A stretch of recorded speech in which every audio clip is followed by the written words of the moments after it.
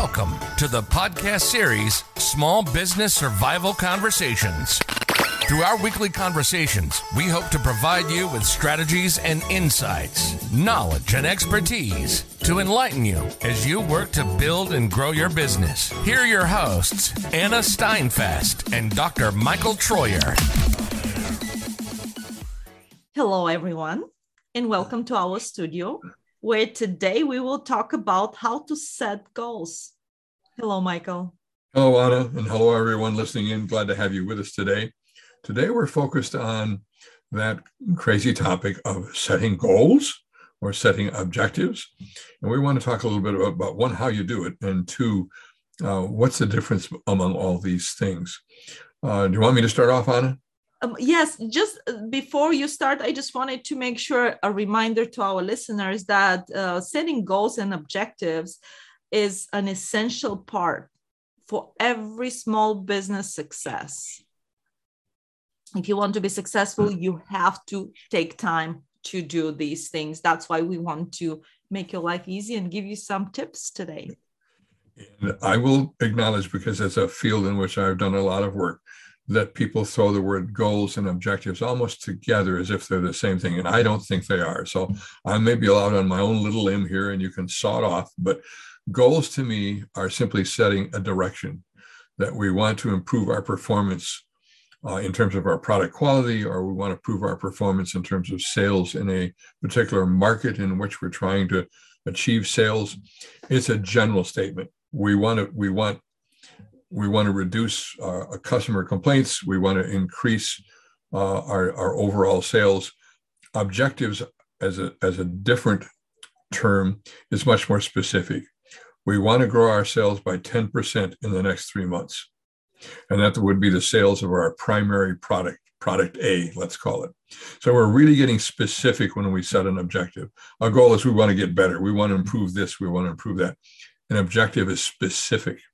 Now, for that objective to work, and we're at the how-to, you've got to say a number of things. And notice I said we want to improve our sales of our primary product by 10% in the next 3 months. 3 key things there. Then I've said what it is we're going to achieve. That's increase our sales by 20%. I've given a measure. Notice just there, 20%. That's compared to where we are now. So I've given a measure. We all know how to measure that. And I put a time frame in there in the next 3 months. So by the end of those 3 months, we're intending to achieve that. Now I can hold myself and everybody I'm working with accountable for whether we did that or not.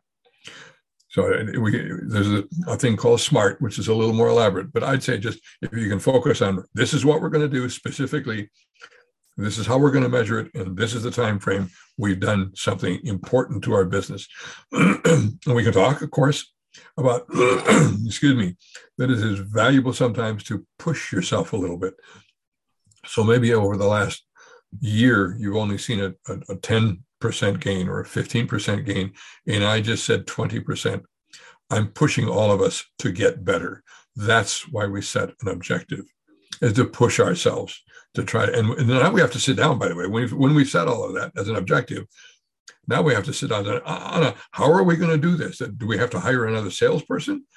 Do we incentivize our current salespeople? Do we have to do a better job in customer service? Do we have to spend more money on marketing? What are the ways in which we're going to get that gain of 20% in sales? That's an important conversation to be having. That's why we set that objective. Michael, when you talk about goals and objectives, when do you think usually the businesses should put them together? They should, because sometimes we talk about quarterly goals and objectives. In this case, I really like your differentiator between the goals and the objectives. So you nicely referred in a previous podcast about being a fallen banker. You were in banking for a while. Well, I've done a lot of strategic planning in my day, and I'm kind of a fallen strategic planner. Strategic plans have their role, but they're way out there. That's a 12 months to 3 year kind of perspective. I'm really become a fan of an action plan. So I'd like to say that once a month or once every 3 months, you and your team sit down and say, what do we want to do that we haven't done yet? How do we want to improve this business? But it's not going to be way out there 12 months. That's too far away. It's going to get away from us. Too many other things going on. Let's set it for 3 months, force ourselves to come back around and talk about it again. So notice I said, improve sales by 20% in 3 months. That's a short-term focus. I call it an action plan. And I can delegate out some of that to other people to do parts of it that need to be done. So we have that conversation about, here's our action plan. Maybe it's not just sales, by the way. We set up a plan that includes sales, includes improving purchasing, includes improving production or delivery of services, whatever it might be. But we've laid out 4 or 5 areas we want to do something that's an improvement in our business. It's in a plan that's short term. Mm-hmm. If we don't make it in 3 months, we can have a good conversation about what went wrong. Why didn't we get there? What do we need to fix to be better at this? But it's a much shorter time focus, and I like it because it forces a lot more conversation about where we're going as a business. You and I have always talked about working on the business. This is working on the business, making it better, versus working in the business, which is, today we got a machine number 3 isn't working right. Do we replace it or do we fix it, kind of thing? And make sure that you schedule time for that strategic planning. We've talked in the past, we had some podcasts, but for the listeners who have not listened to that particular episode, we did have 12 weeks a year where you kind of put all your strategic objectives and goals in 12 weeks. So instead of looking at your goals yearly, you look at your goals and objective every 12 weeks. So it's more productive, like Michael indicated. When you look at your goals more often and you attach them with action steps, you will be further away and faster, rather than looking at your goals and objectives once a year, setting up then who will do what, or even what exactly you'll be doing.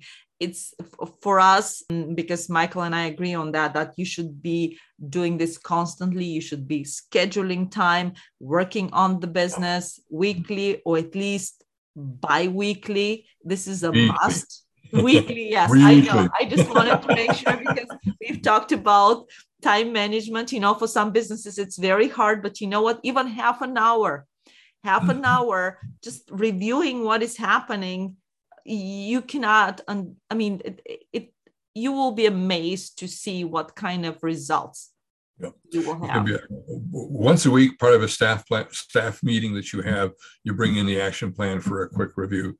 I want to put it in a broader context too. I worked with a client who every year tried to incentivize all of the employees with a bonus plan. And I can tell you, because I was with him for a number of years, that every year, within 2 to 3 months, the employees all knew that the bonus wasn't going to happen. They were never going to make up the failed. They weren't making the kind of progress on the incentive that they were ever going to get there. So they quit worrying about it. So the incentive process, the bonus, was useless. Why bother spending that time? But an action plan every 3 months, that's much easier, one, to pay attention to.